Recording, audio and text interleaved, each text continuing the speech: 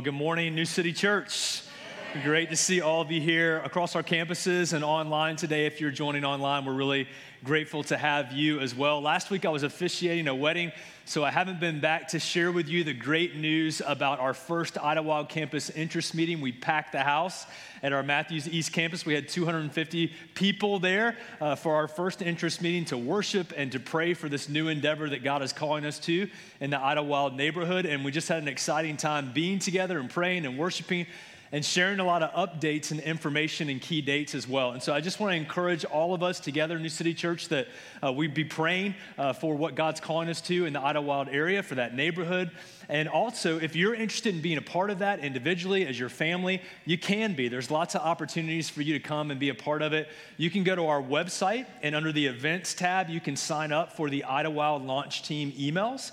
So that'll just put you on a list to get all the information and updates on a regular basis. And you can do that through the app as well. I really want to encourage you that. There's a lot that we have to do between now and our launch date. And I'm really excited this morning for the first time to announce that our launch date is going to be October the 27th.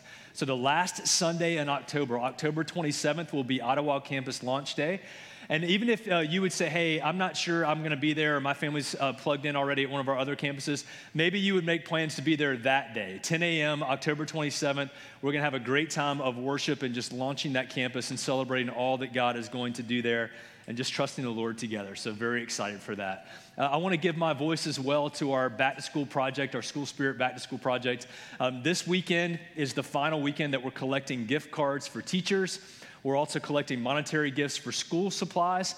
Just the scope of this project, there's 2,700 CMS students that will be affected by this project at 3 different schools. So it's an awesome opportunity for us today, New City, to kind of be the hands and feet of Jesus in our public school system. And really, the launching of Idlewild goes all the way back to us coming there and serving and just being available. And so God uses this in so many incredible ways. And I just want to encourage you, if you haven't been able to give, this weekend is the last weekend we're collecting. We'd love for you to do that. I think we've collected like 20,000. Our goal was 25. So we're close.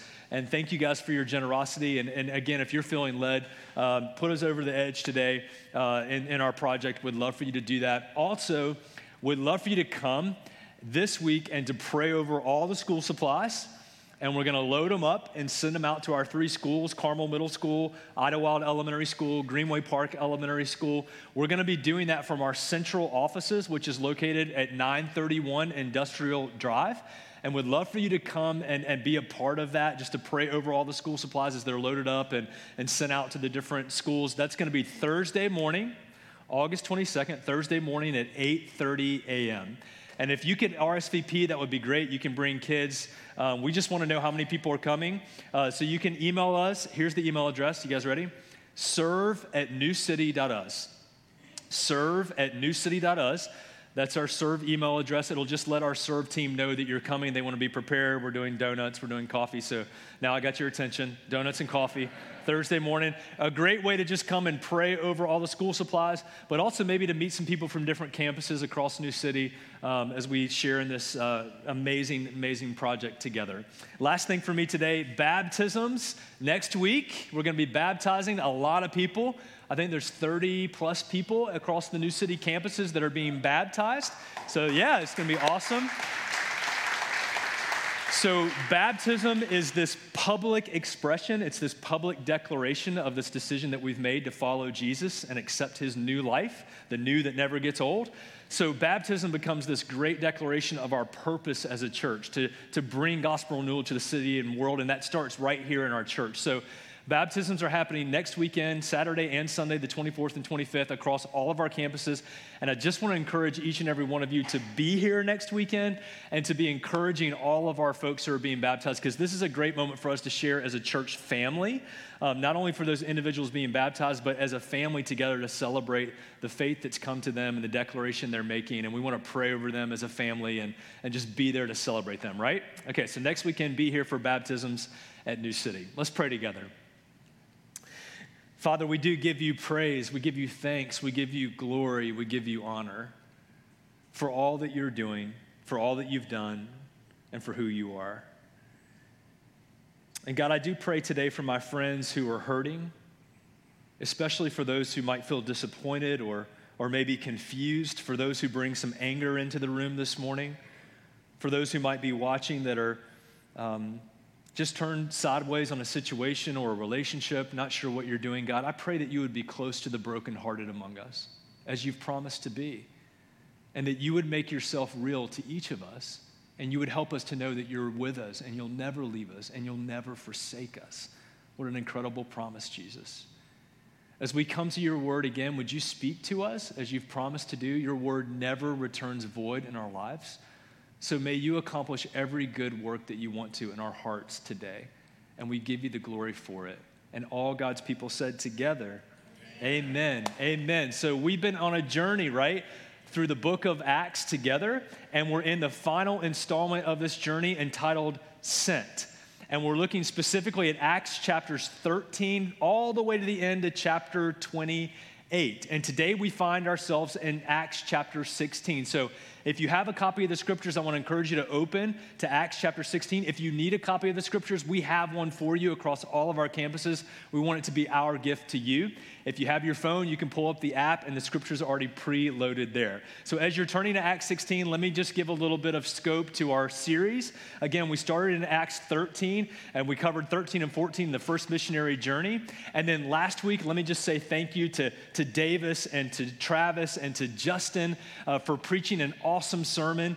They covered the last part of Acts chapter 15 and the disagreement that Paul and Barnabas had with one another. And I listened to all three in a row, which was really cool because it was the same series, the same text, and they said so many of the same things, but yet the Holy Spirit spoke in some unique ways through all three of them. So if you're looking for something to do, go listen to all three from last week. And it was a lot of fun to listen to them preach. We're so blessed here at New City to have so many incredible preachers, and I'm so grateful for that and for their messages last week. So today we're in Acts chapter 16, and we'll continue our series, Sent, this final scope of Jesus' instruction to his disciples to go into all the world, to Jerusalem, starting in Jerusalem and Judea and Samaria, and then all the ends of the earth. And Sent, this final installment, is really about that last part into all the areas and the ends of the earth and all these missionary journeys as the disciples take the gospel of Jesus into all the world. So let's jump into Acts 16, and our text today is going to be Acts 16 verses 1 through 10. So again, just kind of turn there. That's where we're going today, but let me start by reading the first 5 verses. Let me start with a little bit of context. Acts 16 verses 1 through 5. Ready? All right, here we go. Paul came also to Derbe and to Lystra. A disciple was there named Timothy, the son of a Jewish woman who was a believer, but his father was a Greek. He was well spoken of by the brothers at Lystra and Iconium. Verse 3, Paul wanted Timothy to accompany him, and he took him and he circumcised him because of the Jews who were in those places, for they all knew that his father was a Greek. As they went on their way through the cities, they delivered to them for observance the decisions that had been reached by the apostles and elders who were in Jerusalem. So the churches were strengthened in the faith, and they increased in numbers daily. May God bless the reading of his word to each of you. Let's start with a little bit of context here, and let's go one chapter back to chapter 15, verse 36. I've got it on the screens for you. After some days, Luke wrote, after some days, Paul said to Barnabas, let us return and visit the brothers in every city where we proclaim the word of the Lord, and let's see how they are. So the scope of this second missionary journey that's going to begin today in chapter 16, the scope of it at the end of chapter 15 is Paul saying to Barnabas, his previous partner in the first missionary journey, let's go back to the previous places that we visited on the first missionary journey, to those different cities, and let's do what? Let's check in with them and see how they're doing, how they're growing in the Lord, how they're strengthening as churches. Let's check in on them. That's the context for what's happening here. But we know at the end of chapter 15, we heard in our messages last week, that Paul and Barnabas have a disagreement, a sharp disagreement, and it's over John Mark. Paul doesn't want to take John Mark with them on this second missionary journey, and Barnabas does. So they go their separate ways. And as Justin and Travis and Davis reminded us, actually the work of the Lord multiplies through this, because Barnabas takes John Mark and they go on a journey, and then we follow the journey of Paul and Silas, this other man that he invites into the journey with him. And so they begin their second missionary journey here in Acts chapter 16, having been commended again to the grace of the Lord by whom? The church at Antioch. Antioch, once again, is the sending church. Let's be Antioch, New City Church. The sending church out into their city and into the world, to the very ends of the world. These guys weren't mavericks. They weren't doing this on their own. The church was sending them out. So that's a little bit of context here. And with that second missionary journey, this second work of sending out, comes a new team, right? There's a new team. But before I get there, let me just show you a map, just so you guys can get in your mind's eye. I know a lot of you are visual learners. Look at the map here of the second missionary journey that we're beginning here in Acts chapter 16. And a couple things that I want to point out very quickly here, again, just under context. The second missionary journey covers almost 3 times the amount of geographical space as the first missionary journey. So they're going to a much broader area. They're going to old territories and cities where they've been, but of course they're going to new places as well. The scope biblically, it begins at the end of chapter 15 with Paul and Barnabas talking together and trying to figure out who's going to come on this team. And then it ends at the end of chapter 18. So these 3 chapters comprise the second missionary journey. And it covers, again, a lot of new places and Greek cities that you've probably heard of before. Philippi and Berea and Thessalonica and Athens and Corinth. A lot of these places that are written about in the New Testament are reached for the very first time on the second missionary journey right here. And in fact, this is really cool. In the second missionary journey, we actually go onto a brand new continent, the continent of Europe. As they cross the Aegean Sea from Troas to Macedonia, they're actually stepping foot for the first time recorded, bringing the gospel of Jesus to a brand new continent, to the continent of Europe. And with this new journey, this second work of grace of sending out, comes a new team. As I mentioned before, we have Silas, and that's recorded at the end of chapter 15. But let's just take a moment and get to know our brother Silas. We actually read about him in chapter 15, verse 22, when the decision is made at the Council of Jerusalem and the letter is written by James, who's the leader of the church at Jerusalem. They send Barnabas, they send Paul, but they also send, look at verse 22, chapter 15, they send a man named Silas, who was a leader at the church at Jerusalem. So we know that Silas was a prophet, that he was a leader, he was a great teacher, he was a great preacher, and actually the church commissioned him to take the letter back to Antioch. We also know that he was an enthusiastic supporter of the Apostle Paul, and that's important. He's a cheerleader of Paul's. He's been with him in Antioch, ministering and teaching and building up that church. Interestingly and importantly, Silas, this new teammate for the second missionary journey, was also a Roman citizen. Why is that important? Because this second missionary journey is going to be covering much of the Roman Empire. So Paul was a Roman citizen, and now his partner Silas is a Roman citizen as well. So different doors are going to be opened in different places because of that. Silas, interestingly, is also mentioned as the author of 2 New Testament books, co-author that is. The 2 letters to the church at Thessalonica that carry their name, Thessalonians. Silas is a co-author with Paul of those letters. That's pretty cool. He's a great guy. And then the other teammate, our new team here, Paul and Silas, and then they pick up a young man named Timothy. And he doesn't start the journey, but they pick him up in a place called Lystra, which was his hometown. Now, interestingly, if you think back in the map here, on the first missionary journey, they start in Antioch both times. They start in the city of Antioch. They're sent out from there. But on the first missionary journey, they go down clockwise. On the second missionary journey, they go counterclockwise. They start going north, and they go to Paul's hometown of Tarsus, and then they go to Lystra, and then they go to Derbe, and then they go to Iconium. In Lystra, a young man named Timothy had come to faith, and guess how he came to faith? This is pretty cool. He came to faith during the first missionary journey, and his mother Eunice and his grandmother Lois also came to faith. And so this is sort of a second generation now, not only a second work, the second missionary journey, but this is a second generation of people who have been reached for Jesus. And here's a really cool application for each of us, church. If you're a follower of Jesus, if you've been reached by the grace of Jesus, guess what your calling and purpose is to do chiefly now? To go and reach other people. Reached people, reach people. Loved people, love people. And we see that happening here. Timothy has been reached. His life has been radically changed by the gospel of Jesus. And now he's actually going to join this second work, this second missionary journey as a member of the team, as a leader to go and reach other people. And that's really, really cool.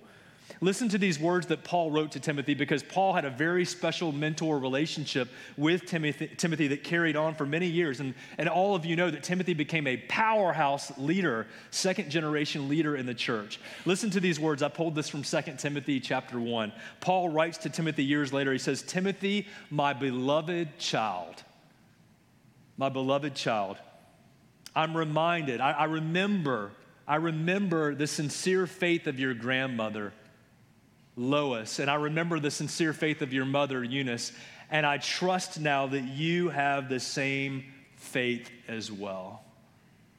I wrote here in my notes, God bless praying mothers and grandmothers. You got a praying mama, a praying grandmother, you're toast. Timothy is really a product, if you will, of his mother's faith, of his grandmother's faith, and they're faithful to pass that on to him. And now he possesses that same sincere faith, and he's going to go and lead. Before I move on past this passage, there's an issue here that kind of arises that when people get to chapter 16, they have a question about, and I don't want to just walk by it. Let's take a couple minutes and talk about what happens in verse 3. Because the scripture says here in Acts chapter 16 that as they're forming this new team, as they're on their second missionary journey, that Paul wants Timothy to accompany him, and he takes him and he circumcises him. Because of the Jews, because he knows that in the places that he's going, those people will be there.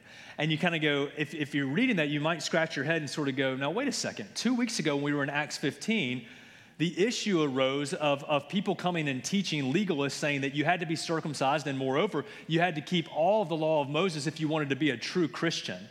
And that issue finds itself at the feet of the apostles and the elders in Jerusalem at what's known as the Jerusalem Council, and they debate this issue. And what's the issue, guys? Do you remember? Do we have to add anything to the completed work of Jesus? Is Jesus really enough? And I taught the whole equation, Jesus plus nothing equals everything. But Jesus plus something equals nothing. When we actually try to add to the completed work of Jesus on the cross, we're taking away from Jesus. So they settle that at the Council of Jerusalem. They make that decision. They write a letter. They tell everybody about it. That's part of the scope of what's happening in the second missionary journey, is them going and telling people about this. So why in the world would Paul take Timothy, this young leader who's a Christian, and now he demands that he be circumcised? Well, we know that Timothy's father was a Greek and his mother was a Jew. So under the Mosaic law, that made him a Jew. And we learn a little bit here. The question is sort of answered for us in verse 3. It was because of the Jews, and specifically who were going to be in those places, for they all knew that Timothy's father was a Greek. So the reason why Paul does this is for mission. I heard one preacher say one time that Paul wanted to make sure that Timothy had some skin in the game. Is that good? I thought about cutting that out, but I didn't. Paul models for us some great responsibility, okay? Don't miss this. Paul models for us, if you're a believer of Jesus in here, he models for us in this passage some great responsibility. Because what he's not saying is that, oh, now Jesus isn't enough. That's not what he's saying at all. That's been decided. Jesus is enough. What he's modeling is the responsibility that we have as brothers and sisters, as believers in Jesus, to be sensitive towards other people, particularly people groups that we're trying to reach with the gospel. In other words, Paul doesn't want to fight about non-essentials. So he's trying to remove every obstacle that he can to reach his audience. He wants to be a bridge to connect with others in a winsome way to proclaim the good news that Jesus is enough. You'll remember that Paul always started in synagogues. When he went to new cities, he always went where there was a gathering of Jews, and he preached the Jew first, that Jesus is enough. And again, those same Jews, they know Timothy, and it could have been a stumbling block. So he wants to remove any kind of stumbling block. It's a missional statement here. Don Carson gives an example about this. Don Carson is a brilliant theologian. He teaches New Testament at Trinity Evangelical Seminary, and he talks about this passage, and he actually equates it to the issue among evangelical Christians now, maybe of drinking alcohol. And this is not a statement about, whether it's right or wrong, but Don uses it as a modern day example of what Paul is doing in this passage, and I wanted to read it to you. He says, if I was going to go preach the gospel to a group of people or a culture that does not drink, that they forbid that, and that was a taboo thing, no big deal. I'm not going to drink alcohol with that group of people that I'm trying to preach Jesus to. To the drinkless, I became drinkless in order that I might win the drinkless. But if someone tells me, Don, you can't be a Christian and drink alcohol, I will say, pass the port. Because I will not jeopardize the exclusive sufficiency of Christ alone. Jesus is enough. And what Paul is modeling here for us is that mission matters most. Mission matters most. And what is the mission? The mission is Jesus and his good news and people. And as much as it lies with us, we want to remove every obstacle between people that need to know Jesus and the good news of Jesus. That's what Paul is modeling here for us, a missional decision to reach people. And again, back to the purpose of this whole journey, look at verses 4 and 5. The whole reason for this was to go to cities where they had been in on the first missionary journey, but cities that they were going to go into, new territory, and to do what? To deliver the good news of Jesus, specifically, look at verse 4, by delivering to them the decision that had been made in Jerusalem. And what was the decision that had been made in Jerusalem? That Jesus is enough. You don't need to add anything to the completed work of the cross. So they wanted to deliver that decision. And look what happens as they go and deliver that decision. Look at verse 5. And this is a theme all throughout the book of Acts. The churches were strengthened in their faith. The churches are built up in their existing faith, and they increased in numbers daily. More people were coming into the church. That's what the gospel does. When we lift up Jesus, when he is high and lifted up, he draws people to himself. He draws believers to himself. We're reminded of our own faith in the gospel. We're strengthened in our faith, and he draws new people to the faith. And in this way, the missionary journey, you need to see this. The missionary journey was both for believers, it was for discipleship, if you will, to strengthen the existing faith, and it was also for non-believers, for evangelism, to invite people into a relationship with Jesus, and the same is true for us today. So let's go into the second part of the passage. There's some context and teaching for what's happened in this second missionary journey. Let's go on the journey with Paul and Silas and Timothy and see what happens next here. Look at verses 6 through 10. 6 through 10. I've entitled this, No, Wait, Go. And you're going to see why. Acts chapter 16, verses 6 through 10. Let me read it to you. And they went. Who went? This second missionary team. They went through the region of Phrygia and Galatia, and having been forbidden by the Holy Spirit to speak the word in Asia, and when they came up to Mysia, they attempted to go to Bithynia, but the Spirit of Jesus did not allow them. Verse 8. So passing by Mysia, they went down to Troas, and a vision appeared to Paul in the night. A man of Macedonia was standing there, urging him and saying, "Come over to Macedonia and help us." Verse 10, and when Paul had seen the vision, immediately, if you're writing in your Bibles or underlining or highlighting your phones, highlight that. Immediately, we sought to go into Macedonia, concluding that God had called us to preach the gospel to them. So they've left Antioch.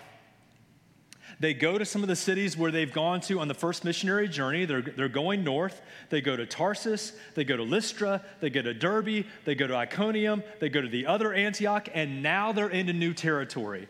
And what does the scripture say? Look at verse 6. They want to turn left. And they want to go down into the region of Asia toward Ephesus and preach the gospel in a place they had not before to these new people. And what does God say when they try to turn left and go south? No. The Holy Spirit says no. So they keep walking, and then they try to turn right and go north towards an area called Bithynia, which was in the northern region of Asia, and they want to preach the gospel there to a new group of people. But the Spirit of Christ, which is another name for the Holy Spirit, says what? No, you're not going right. So they keep walking. Let's put the map up again. They keep walking. After they leave Antioch, they try to go left down to Ephesus, to the southern region of Asia. Then they keep, the Holy Spirit says no. Then they try to turn right and go up towards Bithynia. The Holy Spirit says no. So they keep walking. And the distance between Antioch and Troas is 400 miles. To put that in some modern day scope, that's Charlotte, our hometown, to Washington, D.C. Anybody ready for a walk today? 400 miles. And they don't stop, that's recorded here in the scripture, to preach the gospel in any of the cities or places along the way. This is an exercise in absolute trust in the guidance of the Holy Spirit. To order each of their steps. The psalmist says it so many times, Lord, would you order my steps? What a great prayer for us. Every step that I take, would it be the step that you want me to take? And they try to go left and the Holy Spirit says no. And they try to go right and the Holy Spirit says no. So they just keep walking. And here's a wonderful application. Everybody watch this for each of us straight from the scripture. When God says no, because for some of you in your life right now, I'm sure the Lord is saying no to something, a relationship, a job, an opportunity, and God just keeps closing the door and saying no. So if I wasn't supposed to go this way, then a lot of times we just go the opposite way. So we'll just go right. God must be calling me over here. And God says to them, no, closes another door. So what do we do when God says no, no? What do? We keep walking. We keep walking. We keep taking steps in what God has already clearly called us to do. God had already clearly called them to the second missionary journey. They were commissioned out from Antioch to go. But when they tried to go left, God said no. When they tried to go right, God said no. So they keep walking. So here's the application. Everybody watch this. When God is saying no to you, when you're knocking on the door, when you're trying to go left, when you're trying to go right, and God just keeps closing doors, you keep walking in the way that God has already cleared you to walk. That He's called you in that way. When we want to know what God is saying, what do, church? We go back to what God has said. When we want to know what God is doing, we go back to what God has already done. Because He's the same yesterday, today, and forever. He doesn't change. In a world that's constantly changing, He doesn't change. So just some real practical application, because I know so many of you are in this place along your journey where God's saying no to going this way, and maybe He's saying no to going that way. And it just feels like you're getting no and no and no. And what do? You keep walking with what God has clearly already called you to do. Do you know that God spoke to Abraham 5 different times throughout the course of his life? 5 times, that's all. So Abraham kept going back to God's last word to him. I'm going to keep walking, God, until you reveal otherwise. Because you called me to this. You told me to do this. So I'm going to keep walking and being faithful until you reveal otherwise. But what comes after these 2 no's? It gets even better, guys. What comes after verse 6 and 7, the 2 no's? Wait. That's even harder sometimes, isn't it? I know I got to wait. And they waited at a place called Troas, a port city on the Aegean Sea. And Troas was a very, very important city because most of the journeys from Asia over to Europe came through Troas. So they're literally in this hub. They're in this port city waiting. And here's the deal, guys. Everybody watch this, because some of you are in a season of your life right now where you're waiting. And maybe God isn't speaking clearly to you. You're waiting on God to speak. You're confused. You're frustrated. Some of you are angry in here right now. But here's the deal. When you're waiting on the Lord, everyone watch this. Waiting time is never wasted time. When you're waiting on the Lord, waiting time is never, ever wasted time. And sometimes, in fact, oftentimes, the gateway to God's yes in your life comes through so many divine no's and waits. How many of you in your life right now can look back and go, thank you, Jesus, for not answering that prayer yes that I prayed? Because I would have ended up over here, or I would have ended up with this person, and I just knew that you were calling me to this place, and you said no, you said wait, and it was worth it. It was worth it. For those of you who are waiting right now, take heart. Waiting time is never wasted time. The Lord sees you. The Lord is working in you, and oftentimes God has to work in us to prepare us for what He wants to do through us. And running ahead of God, getting ahead of God is not going to bring about God's great purposes and mission for your life. Some of you right now are looking at other people in your peer group and you're going, man, they're getting married, they're having kids, they've got a career, they seem to have everything going for them, and time's ticking away from me, and I don't feel like anything that the Lord has promised me is coming to pass. Waiting time is not wasted time. And God's yes in your life oftentimes comes through many, many, many no's. Trust God. Put your faith in Him. Put your hope in Him. For some of you, you need to renew and rededicate yourself to Him today. To trust Him that He sees you, that He loves you, that He's with you, that He's for you, that He has a purpose. And God is never late. He's never late. God's purposes for your life are always, always, always on time. Always. I wrote here in my notes, sometimes you got to go to Atlanta to get to New York. If you've ever flown out of Charlotte, I had a flight one time to New York, and we went to Atlanta. And the whole time we're flying to Atlanta, I'm thinking, we're going in the opposite direction. Sometimes you have to go the opposite direction. Sometimes you have to wait. But it's all part of God's plan. For some of you right now, you're looking at your life and you're going, I feel like I'm further away to what God's called me to and promised in my life than I was before. And how can this be a part of God's plan? And yet here it is, right here in the scriptures. God has a plan. He has a path for you. And that's why the psalmist said, this is so important. Lord, teach me to follow your path. Order my steps, Lord, that every single step I take would be closer to you. It might be further away than where I think I need to be, but it's actually walking closer to you. And especially when I'm going the opposite direction, when I'm sitting in Atlanta and I'm waiting, God, help me to know that you're close, that this is a part of your plan. I'm talking to somebody today. Where you feel like you're in Atlanta, you feel like you're further away from the destination and the goal and the purpose than where you started. But it's a part of God's plan to work and develop and to be with you and to develop trust and faith and hope and prepare you for His yes. And look what happens next in the passage. The yes comes. The go comes. Look at verses 9 and 10. A vision comes to Paul at night. And it's a vision not of a cityscape or a landscape. It's a vision of a person. Because God calls people to people. If you're a child of God, then you're called to give that message of hope and love and grace to other people. God's called you as a people. We're a people of God to other people. And I love in this passage, it's beautiful that God uses a Macedonian man who speaks with a Macedonian accent, who looks like a Macedonian, to come to Paul and to say, would you come over here and do what? Would you help us? Would you help us? What is the gift that we have to offer people? Everyone watch this. What is the gift? What do we have to offer to people? Jesus. The Macedonian man says, come over here and help us. He doesn't say, bring your checkbook. He doesn't say, bring all your experiences and and everything. He says, would you just bring Jesus over here? Would you share with us? Would you help us with all that God has helped you with, how He's grown you, how He's loved you? God calls people to people. And here's the thing, guys, this is beautiful. That yes, everyone watch this. This yes that happens in verse 9 makes all the no's and the waits worth it. It didn't make sense when we were going through it.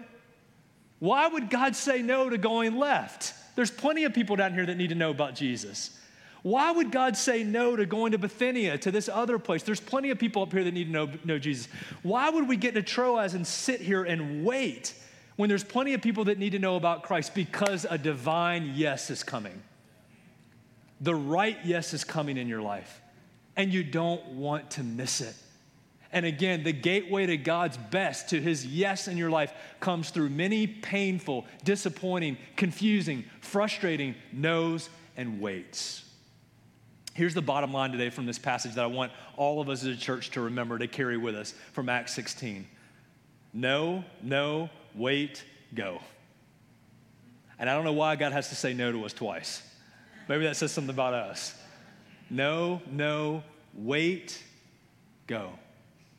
For some of you right now, you're in a season of your life and you know it. You are in a season of your life where God is clearly saying no. And here's your instinct. You want to bust the doors down. I know you're saying no, but there's people down here at Ephesus that need to know about Jesus. There's good things that'll happen, and God's saying, no, it's not my best. It's not my best for you. It's not my time for you. Do you have the courage? Do you have the faith? Do you have the trust to believe him that no is a divine no? For some of you right now, you're in a season of your life where you're waiting. And here's the thing, I can't foot stomp it enough. When you're waiting on the Lord, waiting time is never, ever, ever, ever, ever wasted time. God has every single moment planned out. He's never, ever late. If you're trusting the Lord, everyone watch this. If you're trusting in the Lord, you're not going to miss out. Some of us have so much FOMO. We are so afraid of missing out on everything. If you're trusting the Lord and you're fixing your eyes on Jesus, you don't have to worry about missing out. You're never going to miss out. God's going to make sure of that. He has your best in mind. He loves you. He sees the whole parade route from start to finish. We're just on the one float. He sees the whole thing. He sees it. Some of you right now are in Troas. You're in the port city. You're in Troas. You're in Atlanta. You're waiting. I'm not sure where I'm supposed to be going.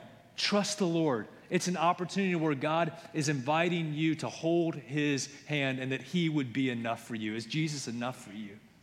Is he enough? For some of you, God is saying go. He's saying green light, green light, green light. Some of Jesus' final words began with the one word, go. Go into all the world and make disciples. There are things in the Bible that God has already said, green light, green light, green light, go. So what do we do when God is saying no and wait?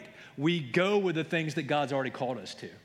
We keep walking in the way that God has already clearly called us to. Some of you right now, you know that God has said go. He's told you to move. He's told you to take a step, and you're just afraid. And that's okay to be afraid, but it's not okay to just stay there. It's not okay to wait. Look at verse 10. After the vision comes to Paul, what word did I tell you to underline and highlight? Immediately. Immediately, they got on a boat, they crossed the Aegean Sea, they stepped foot for the first time in the name of Jesus onto a brand new continent called Europe. They went to a place called Philippi. They established a church in Berea. They went to Thessalonica. They went to Athens. They went to Corinth. All of these amazing places. And want to know why? Because they listened to God saying no, no, and wait. And finally, it was go, green light. So I don't know where you are today, but here's what I do know. For each of us, that God's calling us to listen and to obey. In the Hebrew language, the same word for listen is the same word for obey. Did you know that? The word is shema. Listen and obey. This is great, parents and grandparents. that you wouldn't just listen, but you would also obey. They're one and the same. When I hear, I obey. When I hear, I step. Lord, would you order my steps? Help me to hear you. Help me to be willing to obey. This team, Paul and Silas and Timothy, and by the way, the first time here, the first person plural pronoun is used in verse 10. That's a mouthful. We, Luke writes here, and when Paul had seen the vision immediately, there it is, first time in the book of Acts. We.